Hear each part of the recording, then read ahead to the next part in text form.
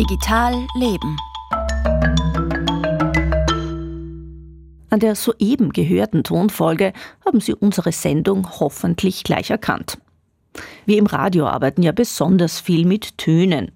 Die kurzen Signations sollen Sendungen wiedererkennbar machen und Ihnen einen akustischen Hinweis geben, wo im Radiotag Sie sich gerade befinden. Aber nicht nur wir tun das. Akustische Signale begleiten uns alle durch den Alltag. Das beginnt beim Wecker zum Aufwachen, dem Gong vor der Stationsansage in der U-Bahn bis zum Piepser, wenn uns eine Nachricht erreicht. Solche Klänge helfen uns dabei, Geräte richtig zu benutzen. Dementsprechend viel Aufmerksamkeit widmen Tech-Firmen diesen kleinen Geräuschen. Eine nimmt uns heute mit auf einen kurzen Ausflug in die Welt des Sounddesigns. Beim Hochfahren von Windows 95 begrüßte einen dieser Sound.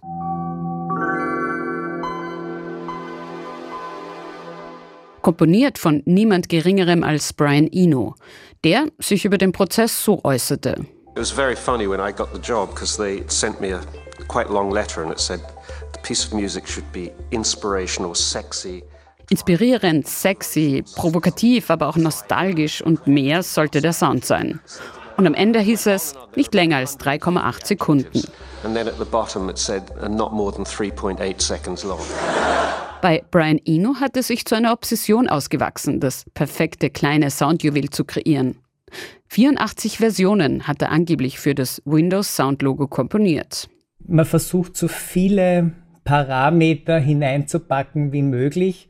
Und am Ende soll es dann doch wieder sinnvoll sein und dass alle sagen, es war eh klar, dass das so klingen muss. Dann weiß man hat es gut gemacht. Ja. Sagt Herwig Kusatz. Er berät Firmen in Sachen Sounddesign und Soundstrategie. Wenn man vom Design von Apps, Programmen oder technischen Geräten redet, denkt man oft als erstes an Formen, Oberflächen und Farben.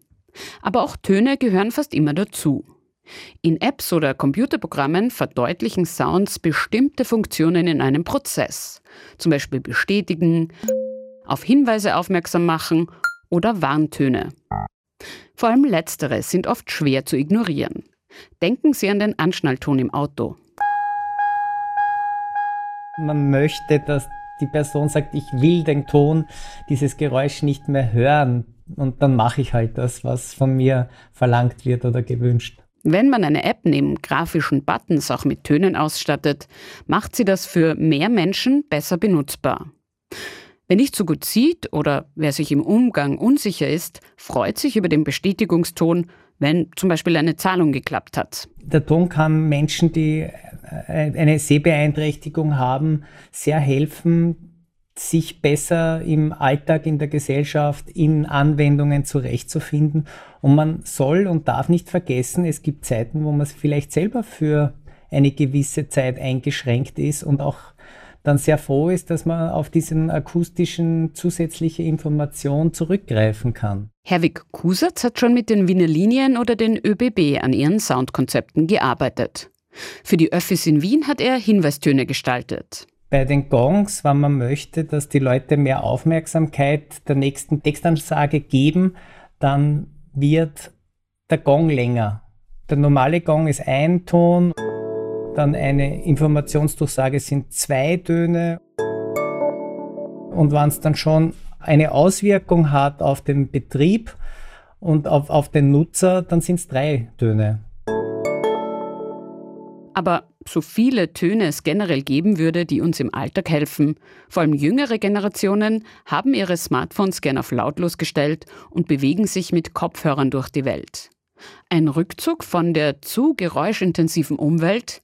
Herwig Kusatz sagt, ich glaube, das hat ein bisschen auch mit Respekt dem anderen gegenüber zu tun, dass man den Ton im öffentlichen Raum oder in einem Großraumbüro deaktiviert. Und wenn man dann sagt, das will ich jetzt hören, dann setzt man sich die Kopfhörer auf, wenn man nicht alleine ist.